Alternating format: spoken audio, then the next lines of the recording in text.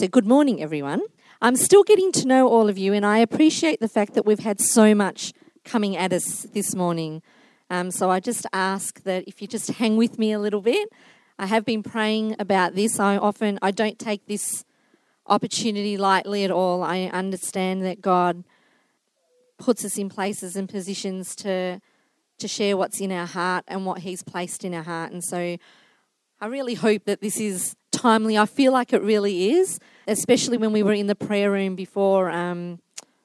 Mel was praying about stepping out of the boat and how everyone was kind of having different words about stepping out and really reaching this year for what God has for us as a congregation and as individuals as well. And I just feel like this is kind of a part of that. It's kind of like a really good start to the year. Well, I hope it is anyway. So I want to start with Matthew 9:9. As Jesus went on from there, he saw a man named Matthew, or Levi, sitting at the tax collector's booth. "Follow me," he told him. And Matthew got up and followed him. We read that so many times through Scripture that Jesus just says, "Follow me," and they just get up and follow him. And it seems, and I don't know about you, but sometimes you kind of skip through that and go, cool, they follow Jesus and life went on. But it's actually quite a powerful thing when you think about it. And the last week I've been really thinking and praying and contemplating, what does that actually mean? What does that look like? It was like a simply follow me, and they just did. Two men went to the temple to pray. One a Pharisee, and the other one a tax collector. The Pharisee prayed, "God, I thank you that I'm not like other men, thieves, adulterers, or this tax collector."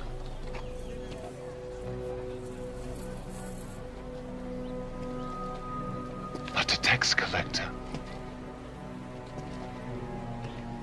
didn't even look up to heaven.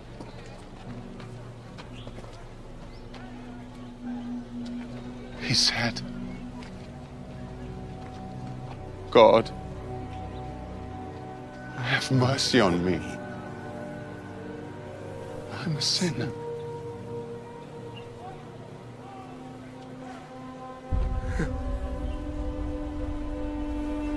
God bless the tax collector, not the Pharisee. Anyone who praises himself will be humbled, and anyone who humbles himself will be praised. Matthew, come.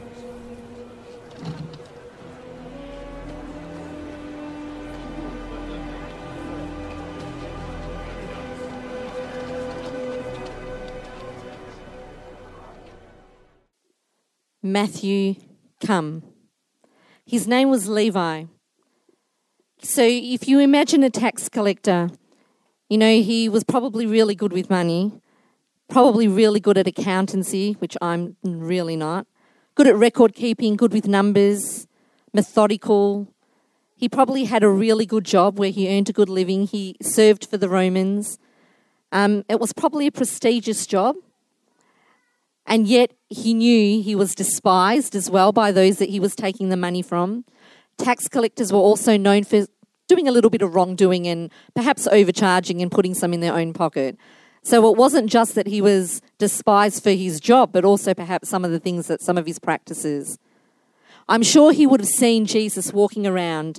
It was a village, so he would have heard and seen some of the things Jesus was saying and doing. And he would have, I'm sure, reflected and realised who he was, really who he was. And so when Jesus said, come, I don't personally think it was just he just got up and came. I think he'd had spent a bit of time reflecting and realising who he was and that he needed Christ. He knew he was a sinner. He knew he needed to turn. He made himself vulnerable and then followed Christ. He knew that he needed grace, God's grace, his mercy and his forgiveness. So getting up would have been a huge sacrifice for him. You can only imagine, he's leaving a job where he's earning money, where he's wealthy, and he's going to follow Jesus. We know what those people did. They walked heaps and they had to bring food out of nothing, and it was a hard job. Often moving from town to town, places where you don't know people, and also then victimised for following this man Jesus. So it was a huge sacrifice for Levi to do that. Yet at the same time, it would have been, we know it was such a blessing for him. He not only followed Christ, he became a disciple of Jesus. He wrote one of the books or helped collate the notes that went into Matthew.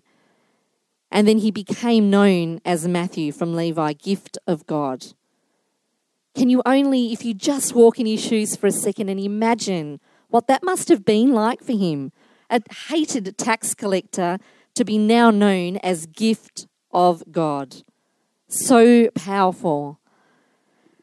The simply follow me message seems at face value when we read it in Scripture as something that's really easy to do, and that Peter and Philip and all the others just got up, they dropped their nets and walked off into the sunset with Jesus. But I really do think it involved a lot of sacrifice. It was an intentional decision, a choice, but it was also revolutionary. It was transformational in their own lives. And we only need to read Scripture later on to see the amazing transformation that not only happened in them, but how God used them with everybody else. So what is this all of me? Break my heart for what breaks yours. Everything I am for your kingdom's cause. What is this all of me that Christ demands of us? I've been contemplating that this week. What is it that he wants or desires? I think it's easy to some degree to say yes to Jesus, and we all have done that. The hard part is saying yes every day. Saying yes when it's not easy, when that journey is hard. That's the part where it gets tricky. So I've just divided it into 3 things that came into my head. The first one is our head. It's our cognition. It's the part where we think and we process. Simple doesn't mean naive. I think it's a conscious decision we make. It's intelligent responses, informed responses, responses that come from understanding. It's being able to engage with each other and Christ. So when we think with our heads, we say yes to Christ. But also it's saying yes for Christ. What does that look like? So I know I don't know everyone very well, really not well at all, let's be honest. But I'm going to start getting to know you hopefully over the next little while. And so I hope you hear my heart when I'm sharing some of the things that God has been putting on my heart. And I'm speaking to myself as much as I am to all of you. You know, we can't know everything about everything, but we can choose to be informed about the things that we're passionate about the things that we're engaged in, about the areas that we serve in. We need to be more diligent and understanding, to be able to listen and hear. We don't necessarily have to agree with each other or those out in the community, but we do need to learn to listen. We need to be helpful and not harmful. So what does this mean? We live in a complex, multifaceted world. How do we engage our minds, our head, with the whole idea of following Christ? I wrote down a few things that came to my mind as I was processing this. One of them was, which I think hits home at the moment, is Facebook. Everyone's on Facebook, or most people are. And I just reflect last year on an incident that happened. Remember when America had given the marriage equality, passed the marriage equality bill, and lots of people put up on their Facebook the rainbow profile picture or whatever it's called. Chris wrote on his Facebook post, "Oh, look, a bandwagon." Now, he was not addressing the issue at all. We were just noticing on our news feed that everyone had a rainbow, nearly. And a lot of people didn't even know why they were putting the rainbow on. They just were going with the flow. And he got absolutely hammered. We were in Swaziland and he got hammered. Friends and relatives called him homophobic. "I can't believe you're a Christian and this is how you think." And they went on. And then people that didn't even know us or friends of friends. It was crazy. And we just sat back and went, whoa, where did all that come from? And it made me realise that sometimes we're really passionate as Christians, aren't we? And we tend to just say stuff to anyone. On Facebook, we feel like we can pretty much say anything. And no one really stopped to private message him and say, "What actually do you believe? What do you think? Why did you say that?" No one. And so I thought that was a really interesting process, and that happens through life. That sometimes we say things or do things to each other without fully engaging with each other. We come to a conclusion about someone by the way they dress, by the way they act, by what they do or don't do, and we form an opinion very quickly without even sometimes realising, without really engaging with people. One of the things I've learned over the years is to listen and to hear. At Christmas time, my beautiful nephew, if you imagine a table and in a pergola, and he was across from me and the whole family was around, and we'd all just having a chit chat, and it came up something about government. So we all know we shouldn't really talk about politics, and religion, especially at Christmas, but it came up, and we were talking about loopholes or something, and he then went on to give me, no offence to 22-year-olds, but he seems to think that he knew everything about everything. And so he went on and on about how corrupt the government is and blah, blah, blah, blah. And then what he did was went on to say what he believed. So I quietly sat and listened and asked questions. And then I tried to say what I believed. But he had already formed an opinion over the years of knowing us about what we believed. And every time I opened my mouth, literally, he shut me down. I ended up saying, "Josh, I've listened to you. Can you give me a chance to talk?" And he actually didn't, so that was the end of that.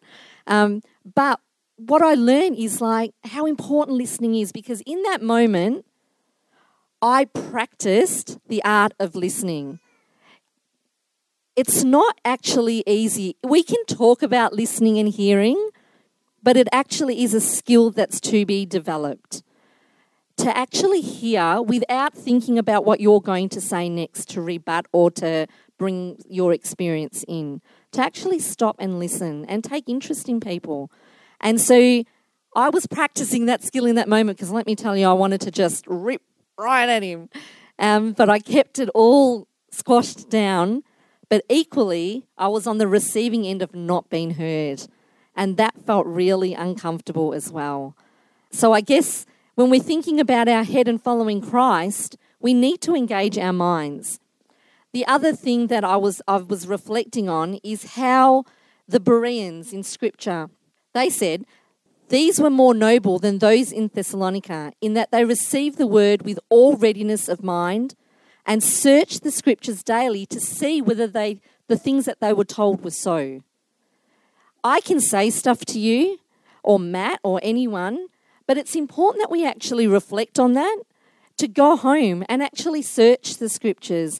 If we're talking about, if you're learning about something at YWAM or wherever, to actually reflect back and go, is this right? When you're hearing something in the political arena through media, that's a really good one.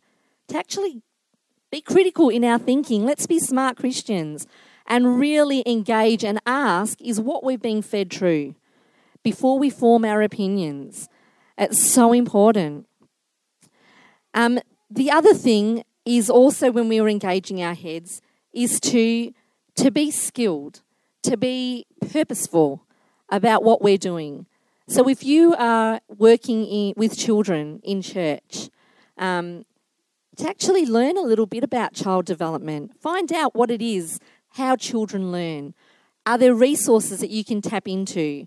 If you're in prayer ministry, read books, research about those that have gone before us, that's been their thing.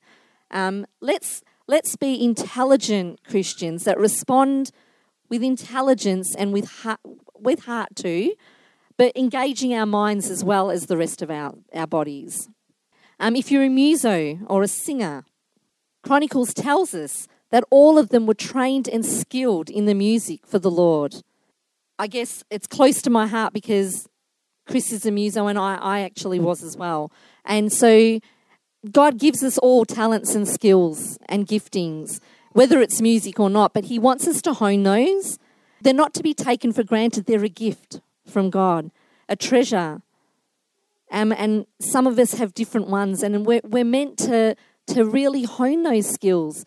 God's entrusted us with those. Just like you would think about your child, you're entrusted for a season to raise up your child in the ways of the Lord. In the same way, we're entrusted with skills and gifts and talents. And he wants us to hone those, to sharpen them, to be the best that we can be. We don't need to be perfect or an expert, but we do need to be the best that we can be. So for my experience, when I think about the head, for me, my journey, and I'm going to intertwine some of my journey, I'm nowhere near arrived at all. We're all on a journey and I'm still learning, but I guess when I was thinking about how do I follow Christ with my head, some of that practically how that's translated for me has been, it's easy to go and do mission work overseas and go with an empathetic heart. And that's fine. But really, I'm a white person going into a completely different culture. I'm not the saviour on a white horse. I'm going in as a guest into their culture and their country. So I need to be equipped and understand why they do what they do and how they think, and not judge it, but try to understand it first. So for me, a part of that process was actually doing my master's a few years ago in international and community development, because I really wanted to make sure that Operation Hope would be helpful and not harmful, that we wouldn't be going into places that were vulnerable and insecure and do more harm than good. We may have had good intentions, but that's not enough. We have to be intentionally intelligent.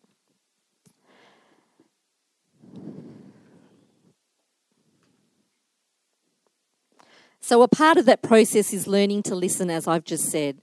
This is how we meet in Swaziland, under a tree, usually, if you're lucky, because it's shady. And as you can see, men on one side, on a rock or a higher place, and the women on the floor to the right. And that's how we discuss things. And so it's really important to be quiet and hear, to really listen to what the people are saying and where they want to go, what they want to do, and not to project where I think they should go or what I think they should do, because contextually it's very different. So for me, engaging my head, when I think about following Christ with my all, it's being really intentional about learning and about listening. I guess they're the two words when I think about my head that I have, I'm starting to really develop and hone. But that's not all. That's not all of us, is it? It's not just our head. And usually that's not the sexy stuff that people like to talk about, because it doesn't feel nice talking about intellectual stuff. But it's really important. The next part that God wants us to give our all of is our heart. And I guess this is the part where Christians are most familiar with. This is the mushy stuff. It's the carefree, unwavering trust of a child. It's that assurance, that simple faith that Christ asks us to have. In fact, he says, it's that trust picture that we often see, and for you that are a parent, you can identify with this. How a child, children laugh loud, don't they? For those of you that are from the Southern Cross camp, they laugh out loud. They cry hard, like really hard. They run to things with excitement. They listen in awe. I remember when I had my childcare centre, I could say any story about anything, lies even, and they'd be like, wow, that's amazing. I was at a 21st last night, and one of my cousins was reflecting on this other kid who used to tell stories as a child, and he called the child like a bit of a space cadet. And I said, why are you saying that? And he said, because he used to tell me way out stories. Like, what did you do on the weekend? Oh, I went to the moon and I did this and I did that. So creative and so out there. And we love that about children, don't we? There is something about a child that we gravitate to. I don't mean about, I know not everyone loves kids, but there's something about children that, there's something special about children. Their innocence, their exuberance for life. And then you've got Jesus telling us that whole idea of just jumping.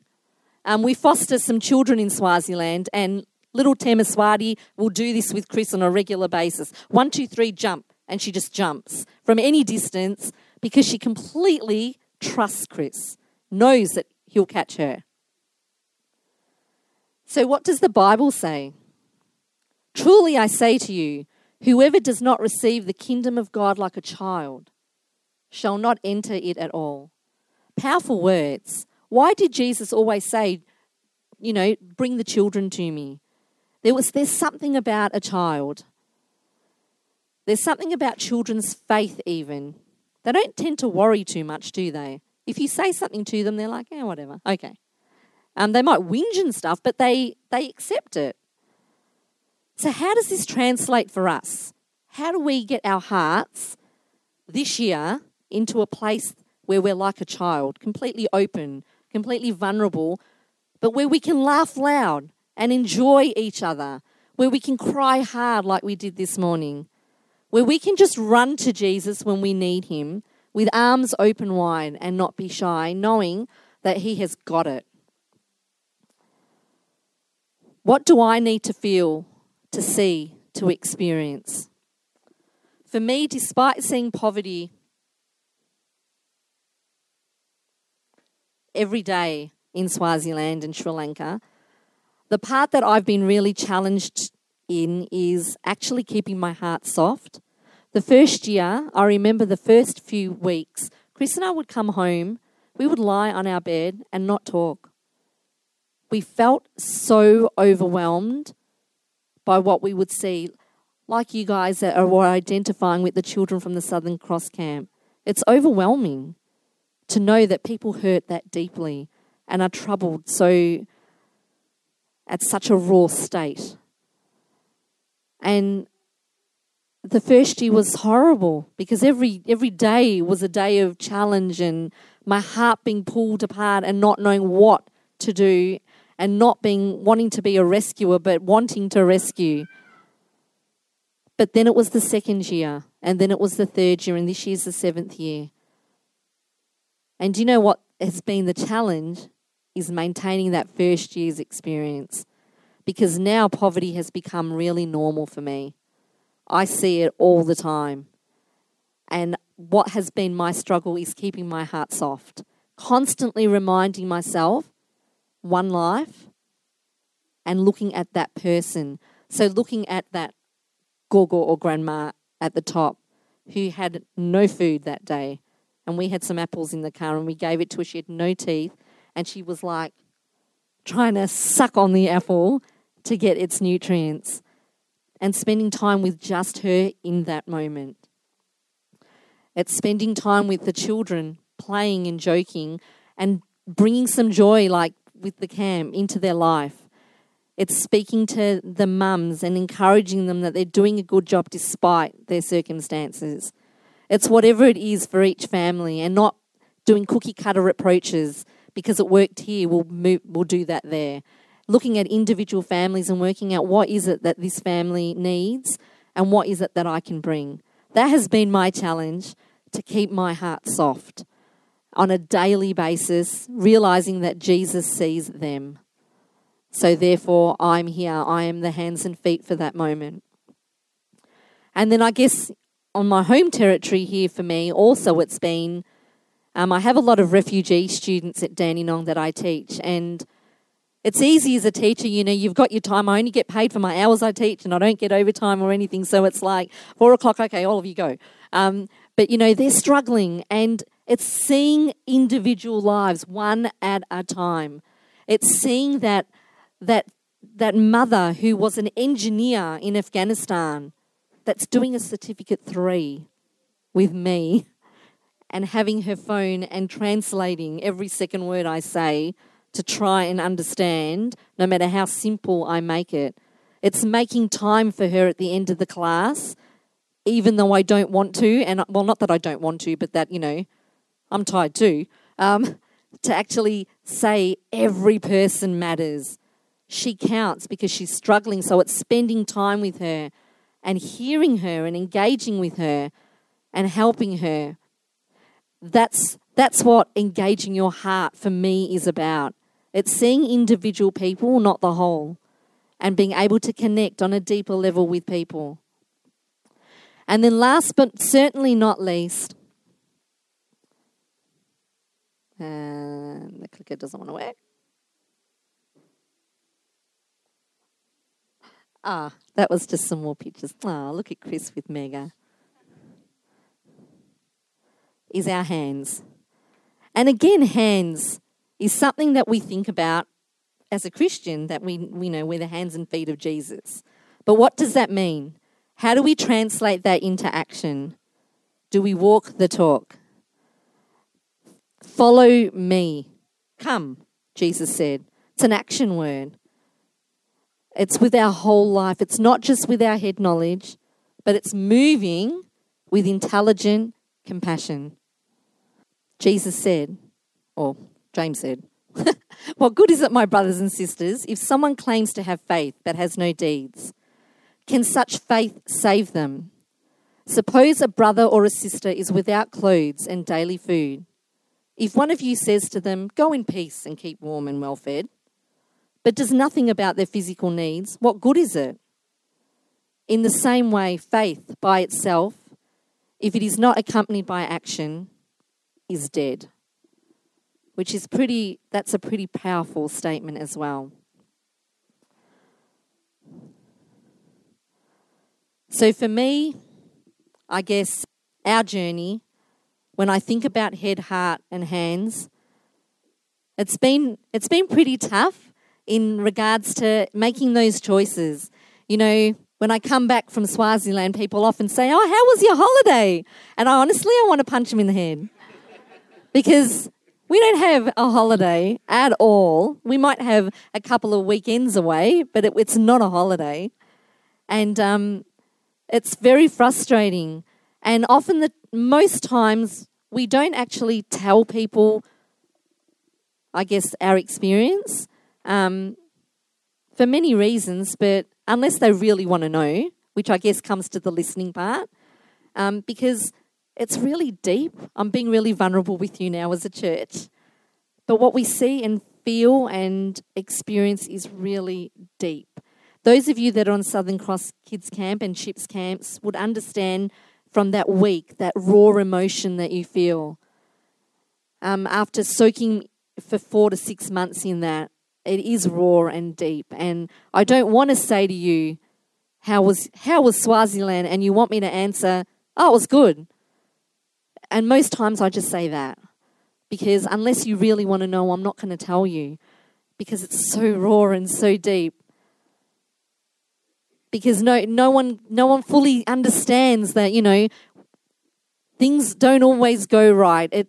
People see, on Facebook, if you post pictures or you send emails, the glorified picture of what it potentially looks like. But they don't see that, we have a snake in our house, or frogs, or bats. Things that I really hate and I have to deal with. And an illness, like every year, something has gone wrong for us. And it's easy for me to spiritualize that and say, that's God telling us we don't need to be there anymore. Because, Chris has had tick bite fever and cut open his arm. And when you're in a rural country that has really bad medical service, it's all really scary. Last year I broke my ankle, and just trying to find places you can go to for good healing and the right advice is really tricky. But the call is so much greater, so much greater.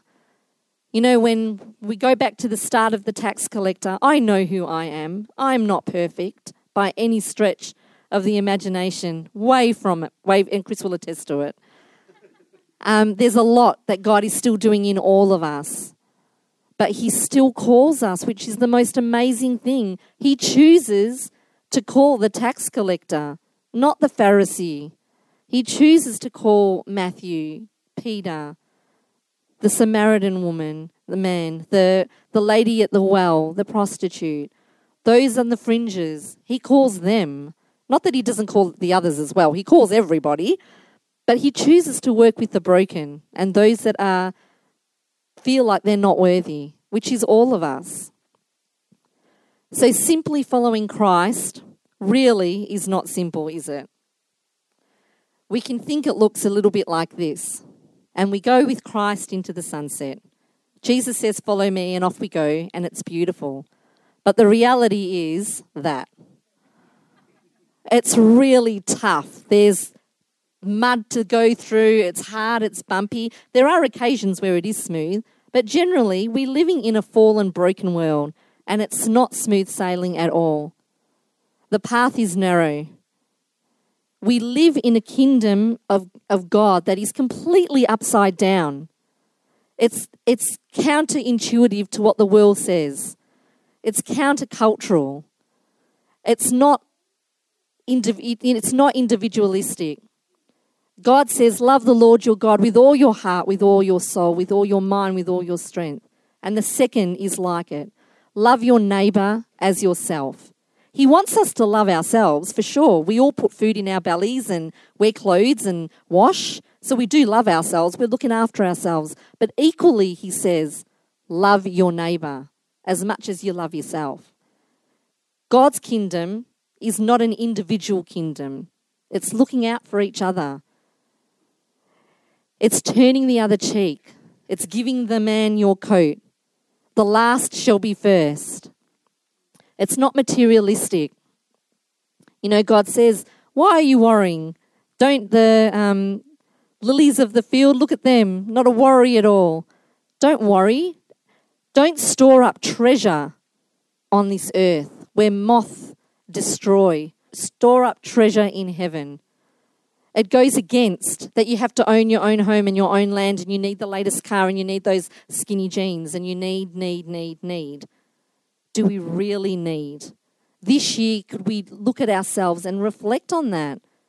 I know so many people that do radical things like choose to not buy anything for a year and just try and see what that is like and use that money for something else.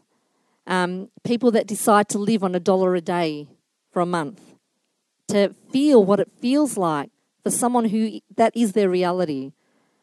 Choices that we can make that help us align our hearts with our brothers and sisters. We are the minority world. The majority world do not live like we do.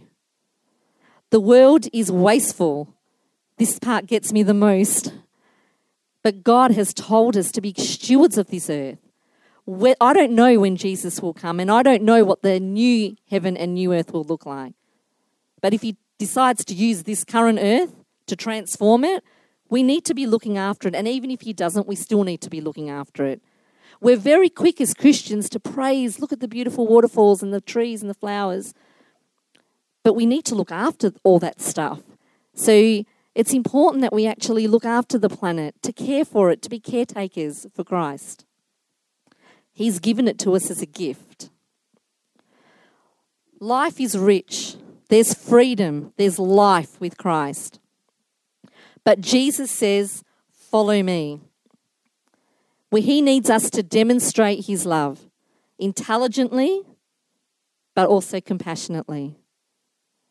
It needs to be our whole life, not just the areas we choose, but our head, our heart, and our hands, our body, our mind, and our soul.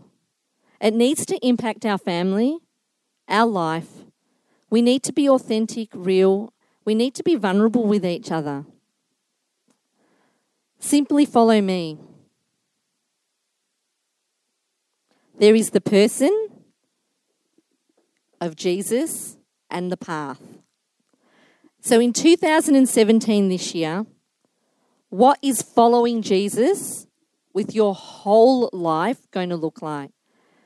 I'm not one for making New Year's resolutions because most of the time they don't work, do they? But it's a great time at the start of the year to reflect. For those of you that have come off a high and maybe sometimes a little bit of a low too off the camp, I would say to you to take that vigor, that enthusiasm, that heart that God has done something in you and reflect on what does that mean for the year, not just for that week or next week, but for the rest of this year, for you. For those of you that are at work, what does that look like for you? Your relationships in life, the relationships we have here at church. What life-transforming, intentional, revolutionary choices can we make this year? How will you choose to engage your head, your heart, and your hands? Let me pray for you. Lord, I just thank you so much for the privilege it is to serve you. I thank you for Jesus who has shown us the way. I thank you that you call us broken vessels to journey with you in making a difference on this planet.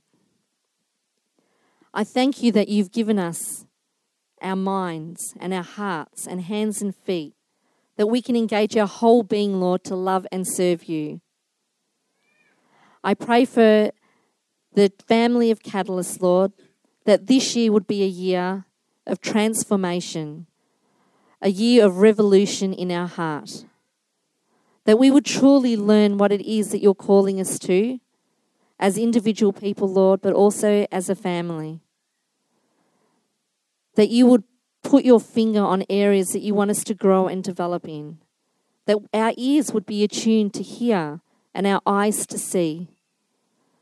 That we would be willing to listen and to hear each other, to engage with the world around us in such a way that would be so attractional to the people that we minister to. Be with us as we journey this year. Strengthen us and help us to grow in you. In Jesus' name, amen.